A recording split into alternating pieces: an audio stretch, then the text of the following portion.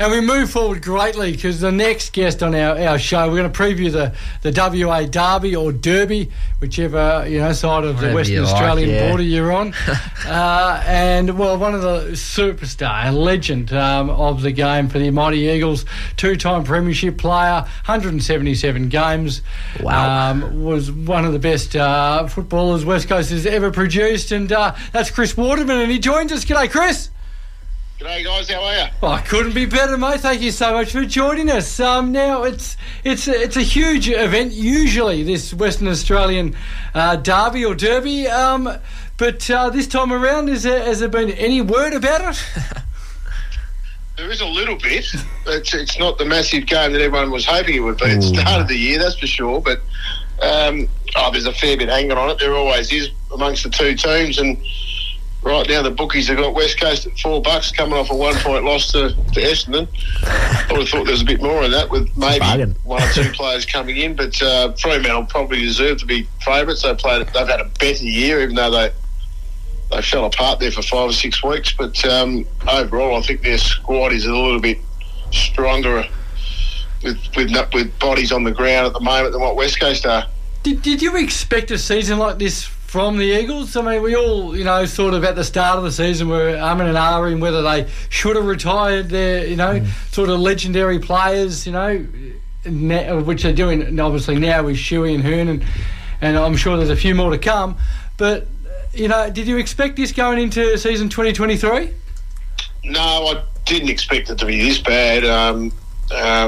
When we're talking derbies, you go back to the first derby, and halfway through that second quarter, it was just an absolute car crash happened, and 3 or 4 guys went down with massive injuries, and that just turned the season backwards in terms of McGovern and Klein Ryan, and I think there was 1 or 2 others. I can't remember who they were, but it was a turning point for the worst for West Coast, and from there on they just lost more and more players, and they've only just really started gaining their services back. Well, that's right. I mean, as a legend of the club, has it upset you at all that they're this bad? And we had Quinton Lynch on a couple of months ago, and he was saying that the only thing that he wanted from the club is sort of effort, and it's some of the games or most of the games this year they haven't shown that.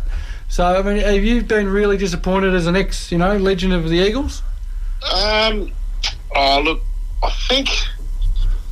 I think the injuries took its toll, and I think for about 5 or 6 weeks thereafter that game, it was what just happened, and potentially there wasn't enough. If you talk about guys retiring last year, probably should have started last year, and potentially not enough game time going into some younger blokes, which caught them out in the middle part of this year. And their hands have been forced, and in the long run it might be a blessing in disguise. The young Noah Long looks like a good prospect, and fortunately Jimby's out now, but he looked a bit cooked in the end there too, but he's got some game time. Young Hewitt's got some game time, so but after that derby there just seemed to be more and more guys going down, and Shuey was in and out, and Bunga had a couple of niches here and there, and so it was sort of 3 out, 2 in, and it just wasn't they weren't getting it right, unfortunately, off the field with their injuries. But so that just couldn't be helped, to be honest. So, but I think it just wore everyone out, and they just couldn't. Some weeks just couldn't put a fight in, which was disappointing. But well, it is what it is, and it's nearing the end for them. Thank God. They'll be all looking for the finishing line now. Yeah. But the last few weeks, got a win against North and a better effort against Essendon last week was probably showed a little bit of a couple of glimpses of the future, maybe.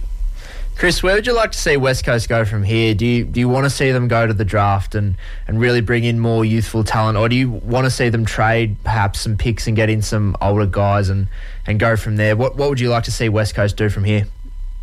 I think they just, you look at Adelaide a couple of years ago, could barely win a game, and look where they are now. It can turn pretty quick. You've got to remember there's, Oscar Allen and Dom Sheed didn't play a game last year, neither did Campbell Chesser. Dom's had a couple of little injuries this year, but Oscar's had a full year and gone pretty well, you would have thought. On the back of missing it, Campbell's just starting to get a bit more game time. As I mentioned, Jimby, Hewitt and Long, there's 3 out of last year's draft. You got another draft in 3 months or 4 months, and then another one after that in 16 months. you know, if you get the 3 or 4 picks right this year and the 2 or 3 next year, there's your 10 or 12 players that can fill the holes that are just starting to appear now with Shuey, with Boots and Bunga retiring, and maybe potentially a Nick in the next 12 months or soon. I'm not sure, but I think there's still a bit there, and it can turn pretty quick. You've got to, you know, Jake's been pretty crook, and he'll be okay with him and Oscar and Dom and those middle tier guys. There's a few there that are ready to take over those leadership roles, I think. So it can turn pretty quick, not to a premiership threat straight away, but at least turn the corner and start heading north on the ladder.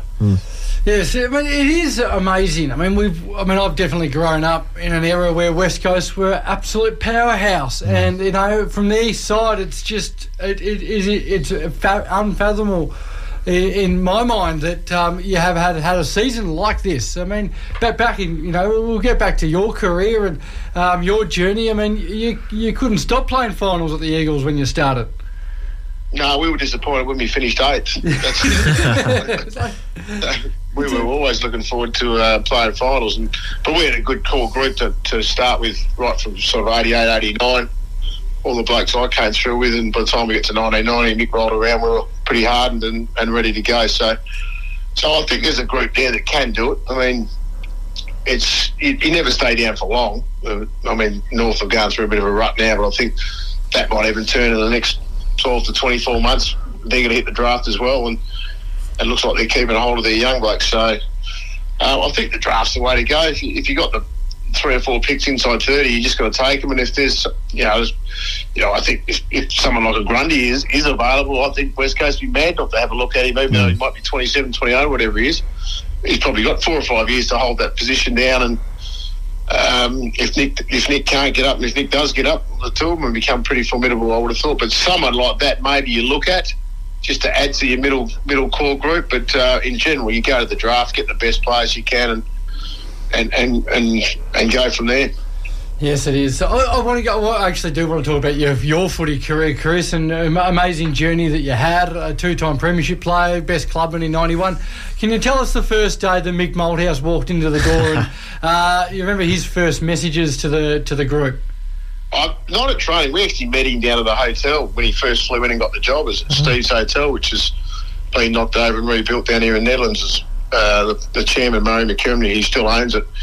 So we had a get-together down there. I remember meeting him, and I still remember shaking his hand and saying, "G'day," and I was a bit injured. We spoke about that. So the first time we all met him, it was okay. It was in a light sort of mood, but it wasn't long before we realised he meant business. You know, it was pretty warm on the track over here in November, December in Perth. Yep. And there were some pretty hot days, and he was pretty unforgiving about the weather. He didn't really care. He came from cold Melbourne, so he knew it was hot, but it didn't stop him pushing us pretty hard. It was probably the second week, I think, he started belting the orders out pretty quickly, and we knew he meant business, so he clicked us in the gear pretty quick, and he didn't really stop like that for 5 or 6 years, and then that middle tier group of the older guys started turning out, and a few young ones that were Punders and the Bruins and the Gearigs and that started coming in. I reckon he probably mellowed a little bit there and started changing the list around mid-90s. Yeah. Well, it was incredible. I mean, rise from a footy club. I mean, we see the Gold Coast Suns at the minute and the lack of success they've had, not playing finals, but it was sort of immediate for the Eagles, wasn't it? Straight into the competition and really competitive from the outset.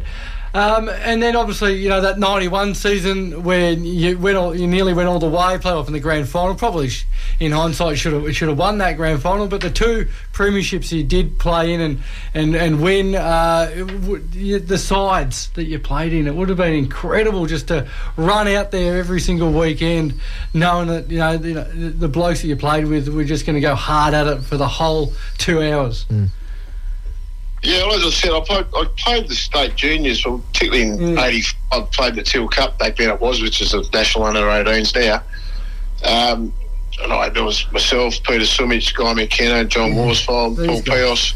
So we started playing juniors with and against each other through the mid-90s, and I think just after we actually won it for WA for the first time, and just after that, Bluey McKenna, who was only 16, made his league debut for Claremont a couple of weeks after.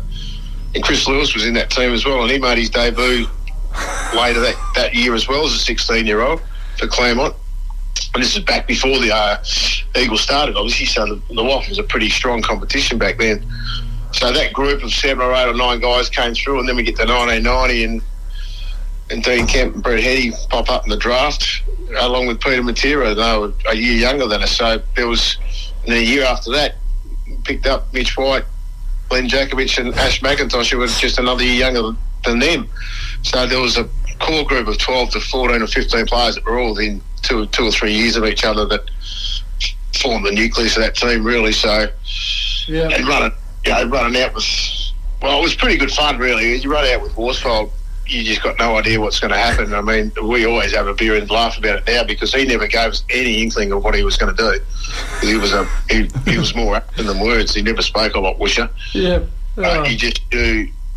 There were some days Mick wound him up against someone. Said, "Okay, just keep an eye out for this one. We know who he's going for." But then other day, nothing said, and you're going up the race, go, "All right, who is it, and when's it going to happen?" And if you got the 15-minute mark in the first quarter, nothing's happening. You sort of look around, and go, "What are you doing, Wish? Why haven't you built someone yet? There's no one on the street. What's going on?" You know, so you're on your toes the whole time, but generally something happens in the first 5 minutes. And that was his way of saying, "Boys, I'm going for it. You'll come with me." So it was good fun, but he just loved doing it. Oh, it's amazing. It's amazing listening to those stories. Hey, unfortunately, Chris, we've literally run out of time. It is amazing. Just want to get your tip on the derby. Who wins it? I think Freo will win, but I think it'll be close. I'll probably have Freo under 20 points, I reckon. Oh, right. Excellent. Well, really appreciate you giving us some of your time, Chris. It's been amazing. Good on you guys. Thanks for having us. Cheers, Chris. Not a problem.